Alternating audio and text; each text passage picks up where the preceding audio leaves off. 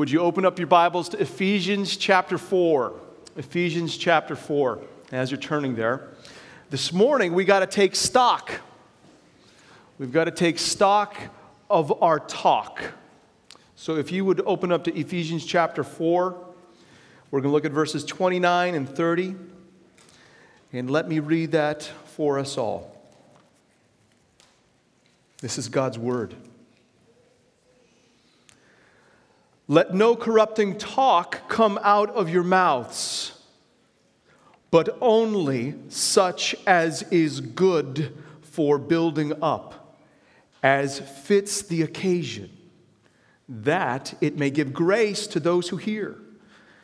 And do not grieve the Holy Spirit of God, by whom you were sealed for the day of redemption.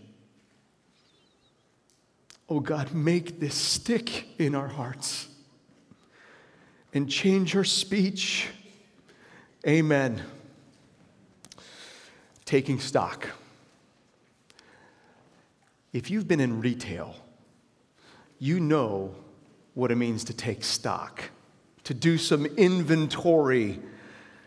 There's usually a time during the year, maybe set times, when a business will check to make sure that its inventory on the shelves actually reflects the inventory that's showing up in their computer program, just to make sure that there is like real stuff on the shelves.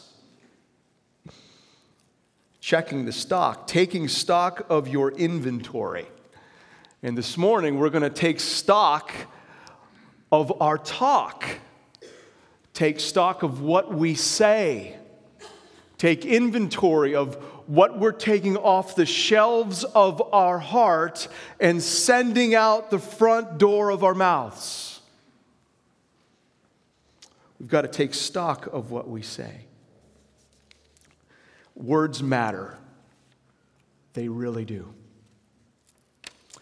Now, as soon as I start talking this way, I'm guessing some of you may have a little nagging feeling going on in your heart, because you already know what we're going to find when we do some inventory of our talk. It goes something like this. We know that out of our one mouth, we bless and we curse. James 3. We know that with the same lips, we build up people and we tear down people out of the same lips. We know that with the same tongue, we do good for people and we do harm to people. Sticks and stones may break my bones, but names will never hurt me. It's not true. Words matter.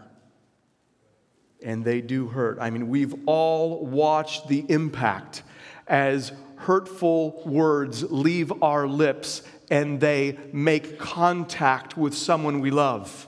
We see the effect, don't we? Words matter. What we say really does matter to God. Our speech must reflect who God has now made us to be in Christ. We're new people with new speech. Dear brothers and sisters in Christ, God's radically changed who we are. We are no longer dead to God, but because of what Christ has done on our behalf, we are alive to God. And we can speak now in new ways. When Jesus claimed us as his own, when he paid for us with his own blood, something radical happened. He made a claim on every aspect of our lives. Ephesians 1 talks about us being sealed in the Spirit.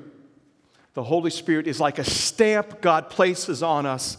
And God says, you are now mine, my property.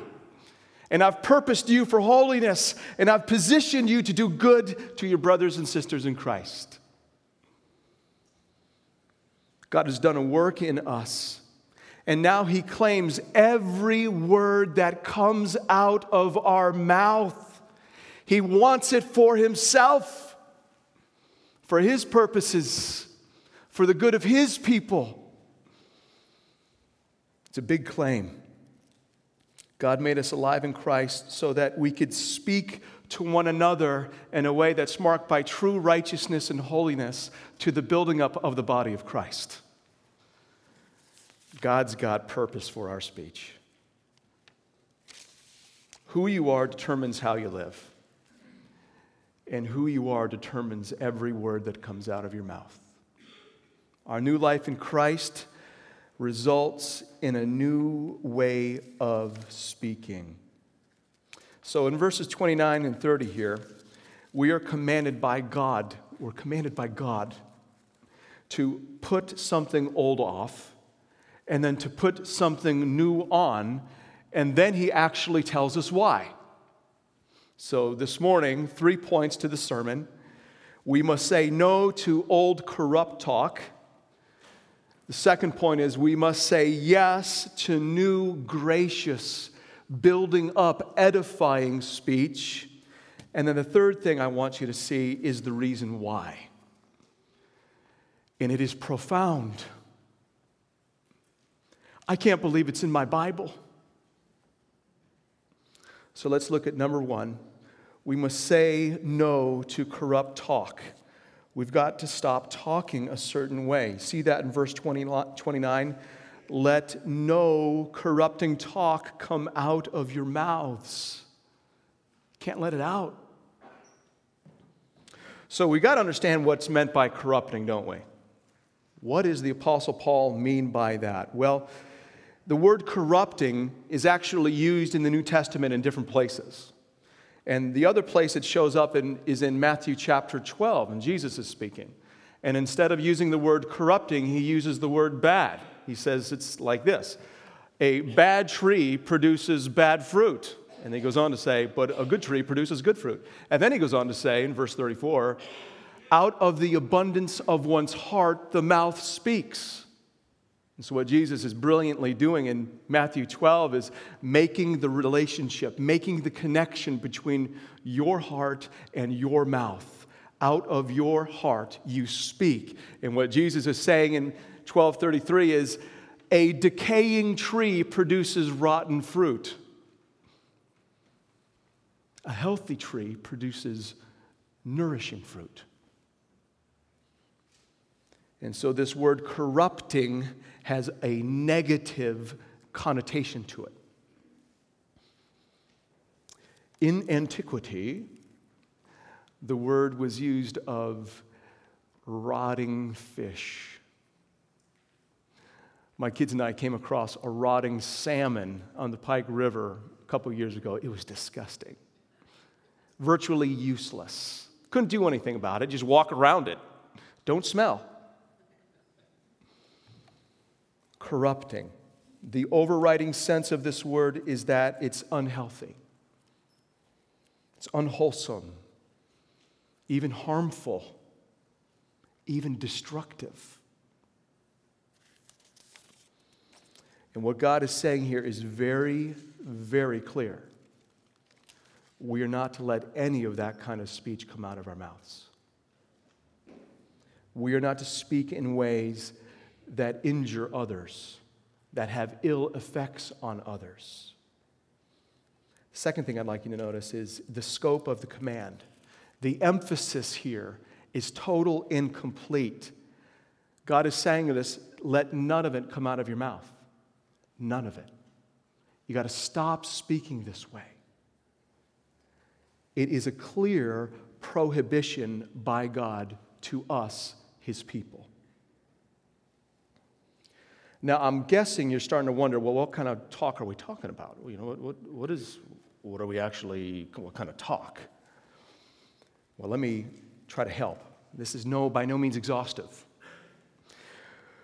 What is corrupting talk? Well, lying is corrupt talk. And the Apostle Paul has already talked about that in chapter 4, verse 25. Don't let any falsehood. Don't spin the truth. Speak truthfully to one another. And so lying is destructive. But there's other kinds of corrupt talk as well. There's threatening speech, intimidating speech. You use your words to strike fear into people.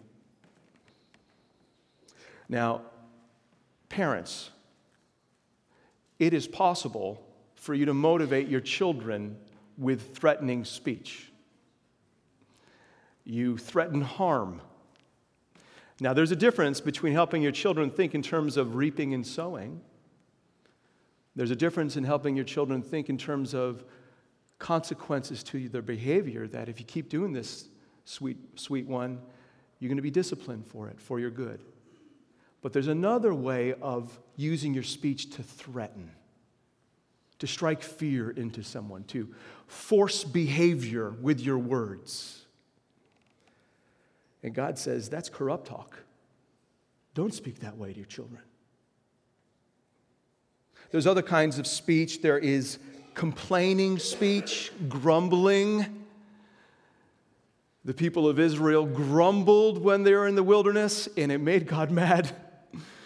Philippians 2:14, we are told to do everything without grumbling and questioning, without grumbling and complaining. At the heart of a complaining speech is an ungrateful heart.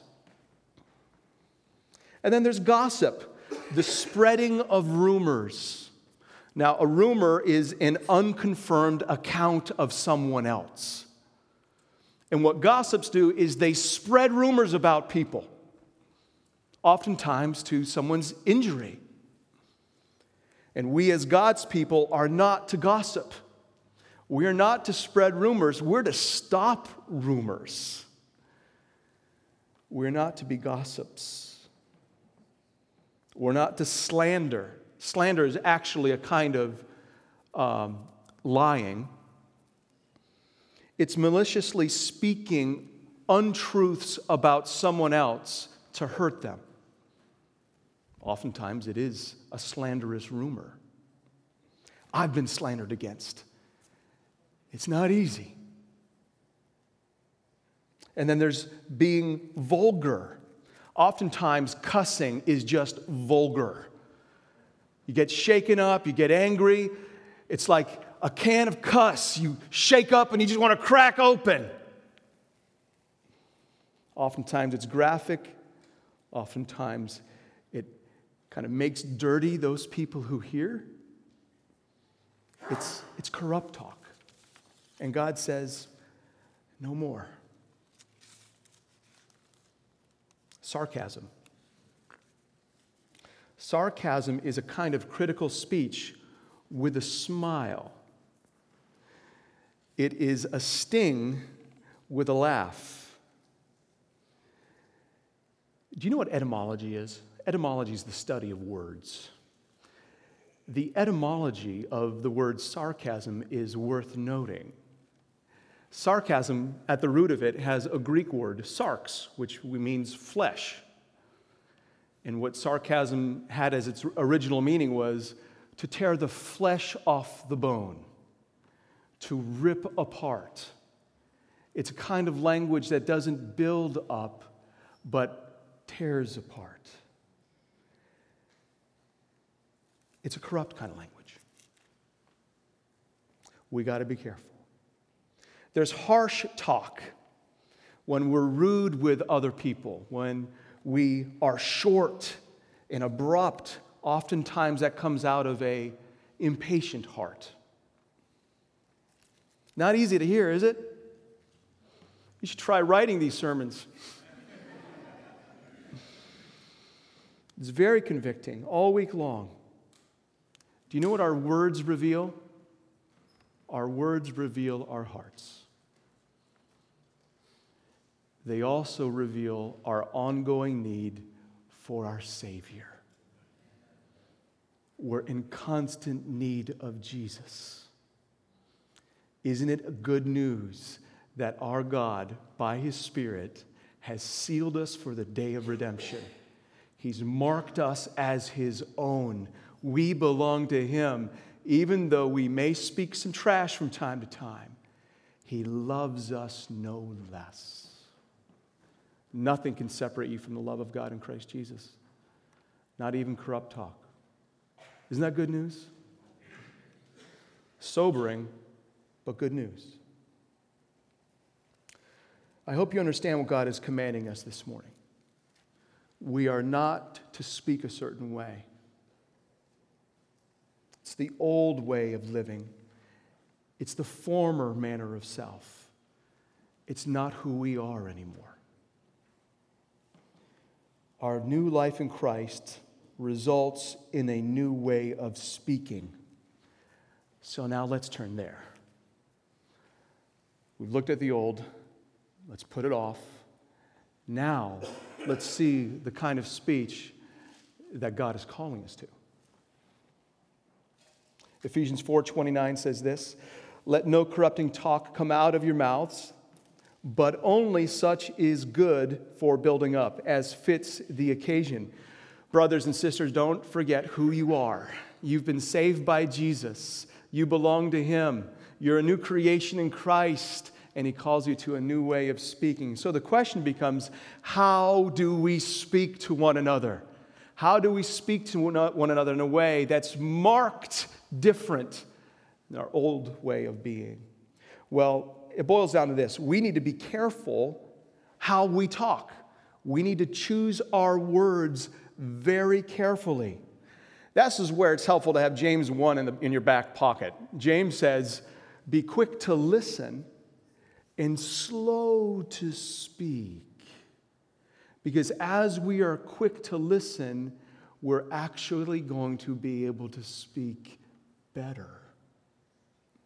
And so we've got 3 things I want to point you to that are intended to help us speak well. We need to choose the right words. We need to be sure of the right motive. And then we have to speak these words at just the right time. So choosing the right words, having the right motive, and speaking at the right time. And I can point you to your Bible so you can see it all. So speaking the right words. Do you see the word good in verse 29? "Let no corrupting talk come out of your words, but only as is good." Good. Speaking of the quality of words with which we speak. It stands in sharp contrast to the corrupt words that we're no longer to use. These words that God is calling us to choose carefully and to speak at just the right time, they're good words. They're true words. They're wholesome words. They're nourishing words. Remember Jesus, Matthew 12? Bad trees produce bad fruit. Decaying trees produce rotten fruit. Good trees produce good fruit. Healthy trees produce nourishing fruit. And God, by His Spirit, has given you new life in your heart. He's given you a new heart. And here's what God, the Spirit, is seeking to do through us. This is amazing. God, the Holy Spirit, is seeking to help us pick our words well in order to build the church up. God's about it. Jesus is seeking to grow His body. The Holy Spirit wants us to pick our words well. So we got to be asking the question, is this the right word? Is this true? Is this wholesome? Is it going to build? So we need to pick our words rightly. And then we've got to make sure we have the right motive. And so look at back in verse 29, we read this. "Let no corrupting talk come out of your mouths, but only such as is good for building up." We're to choose words that are to build one another up. That little phrase, "for building up," gets at motive. Why we speak, why we say what we do. And now in Christ, we speak for the benefit of others, for the building up of others. We no longer take with our speech, we give grace with our speech. That's what Jesus is calling us to. In other words, we love each other with our words. Our new life in Christ results in a new way of speaking. We choose good words and we purpose them. We speak them in love to build others up. We don't speak words that are unloving. It's possible to speak true words in an unloving way. It's kind of pulling the pin on the truth grenade and rolling it in and kind of taking cover. We don't necessarily mean it to build up. We need to be sure our motive is one of love. So the question that we need to be asking ourselves as we're picking our words carefully is, am I going to say this to build this person up? Or am I going to say this to tear them down? If it's to tear them down, don't say it. So we've looked at picking the right words. We've run a motive check. We want to make sure we're doing this for the right reasons. And the last thing I want you to see is we got to speak these things at just the right time. You see the little phrase, as fits the occasion? Proverbs 25:11, a word fitly spoken is like apples of gold in a setting of silver. Now, I don't really get all that goes into apples of gold and setting of silver, but I do know this. It's got to be good because it's gold and silver, right? Right. And what the writer of Proverbs is saying is a word that is spoken at just the right time, is valuable. It's good. It edifies. What we're talking about is choosing our words to fit a need. Speaking a well-placed word. I've been on the receiving end of this, and it is just blessing to my soul.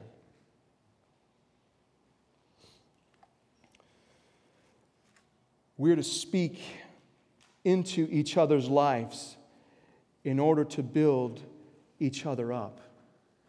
And we need to know what we're speaking into.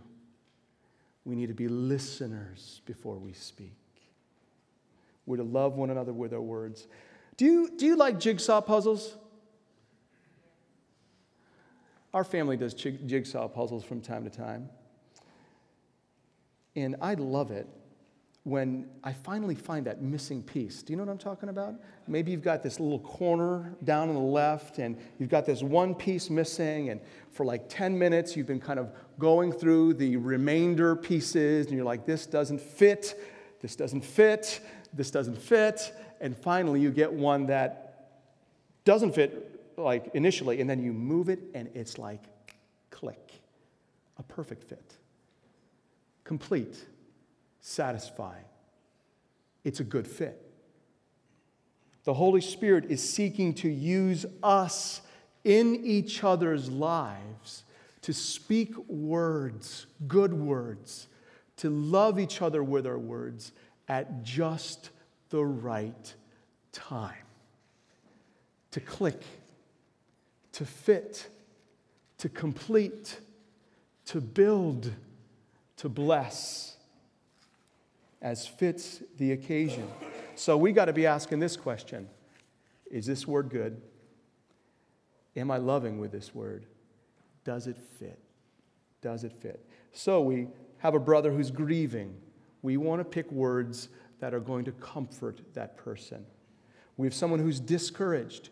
We want to use words to give courage to that person.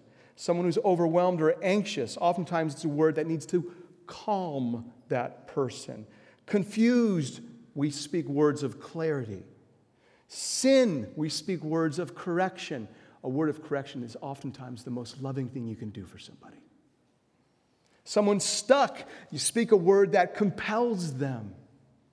Now, when it comes to words, there is no substitute for God's word. God's word comforts, God's word encourages, it calms, it clarifies, it corrects, it compels. I hope you see what the Holy Spirit is seeking to do among us. The Holy Spirit is seeking to help us pick the right words with the right motive and speak them at just the right time for the building up of our body. for the health of our church. This is a work the Spirit of God is doing among us. He's in it. We get a little taste of that back in Ephesians 4, 15, and 16. Rather, speaking the truth in love, we are to grow up in every way into Him who is the head, into Christ, from whom the whole body, joined and held together by every joint with which it is equipped, when each part is working properly and speaking well, makes the body grow so that it builds itself up in love. So what's at stake here is the ongoing health of our church, the goodness of our church, the well-being of our church. And so we need to choose the right words. We need to choose them and speak them with the right motive at the right time to build the body, to love one another with our words. Our new life in Christ results in a new way of speaking that builds up the body of Christ. Now, can I just help you think a little bit here? Imagine a Sunday morning here at the building. Pockets of people before the service, after the service, and you know what they're purposing to do? To use their words to build one another up, to listen well, to encourage with their words. Imagine our Wednesday night Bible studies, small groups of people gathering, eager to bless with their lips. Friends meeting over coffee, seeking to bless. Husbands and wives in marriage, using their words to build. Parents building their children. Children building their parents. And a special word to siblings, brothers and sisters in the room. Did you know that God wants you to use your words to bless your brothers and sisters? We're to love one another with our words. We're to say yes to a new way of speaking. Well, we've looked at what we need to put off. We've looked at what we need to put on. Now let's look at the reason why. And we see that in verse 30. The Apostle Paul has already been making a case that we're to speak this new way because of who we are now. We're new people and we speak a new way. He's also made the case that we're to use our words for the benefit of others, to bless others, for the building up of others. But what you need to see here is what he says in verse 30. He says this, "And do not grieve the Holy Spirit of God." Do not grieve the Holy Spirit of God, by whom you've been sealed for the day of redemption. Do not grieve the Holy Spirit of God. The Holy Spirit, of course, is the third person of the Trinity. He is a person. And what we've learned from Ephesians already is that the moment that we believed, the Holy Spirit came in and dwelt us. He sealed us as God's property. And He's purposed us to be holy. And He's positioned us to be grace to our brothers and sisters. We learn from Ephesians 2:22 that the new temple of God is the people of God. And God, by His Spirit, dwells among us. The Spirit of God lives among us. He dwells among us. God personally dwells in our midst to do us good, to build us up as a people, to conform us to the image of Christ, to mature us. And so when we read that word grieve, we've got to realize the weight of it. It might surprise you, the thought of grieving God, that we can grieve God. We can. We can grieve Him. Let's make sure what we understand by that word grieve. Now, I'm guessing you hear the word grieve and you think of a loved one dying and the heartache involved with that. The kind of grief that we're talking about here is kind of in the same ballpark, but it's a little different. Let me try to illustrate it. Let's say that you have a relative who you love dearly, and you get word that this relative has been making decisions that are foolish and harmful to your loved one. how would you receive that? How would you respond to that? You'd be grieved. You'd be sad. And the reason why you'd be sad is this person whom you love is making decisions that are hurtful to themselves. They're denying themselves good. Our grief comes from wanting good for someone else. And the grief that we're reading about here in Ephesians 4:30 is a grief that comes from the Holy Spirit wanting good for His people. The Holy Spirit wants good for us. He's actively at work in our midst, seeking to build us up with each other's words. So when we use words that are not good but corrupt, when we use words that are not loving but selfish, when we use words that are not timely but careless, the Holy Spirit's grieved. The Holy Spirit is grieved because we are denying ourselves a good that He wants for us. Our corrupt talk is frustrating the work of the Spirit in the midst. Do you see how that would grieve Him?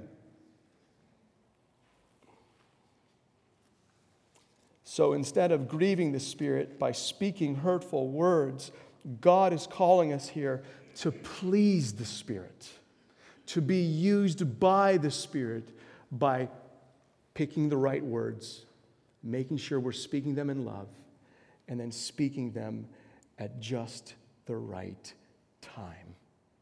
The Spirit dwells in our midst for our good, and we're not to grieve Him with our words. Our new life in Christ results in a new way of speaking that is ultimately used by the Spirit of God Himself to unite us and to build us up as a church. So this morning, and maybe for the balance of this week, will you take stock of your talk? Will you pay attention to how you speak to others? And I'm guessing your response will be the same as mine. That as you become aware of how you speak to others, you're going to find yourself crying out to Jesus over and over and over again, asking Him to purify your speech so that we can speak to one another in a way that builds up. Let me pray for us, then we'll sing.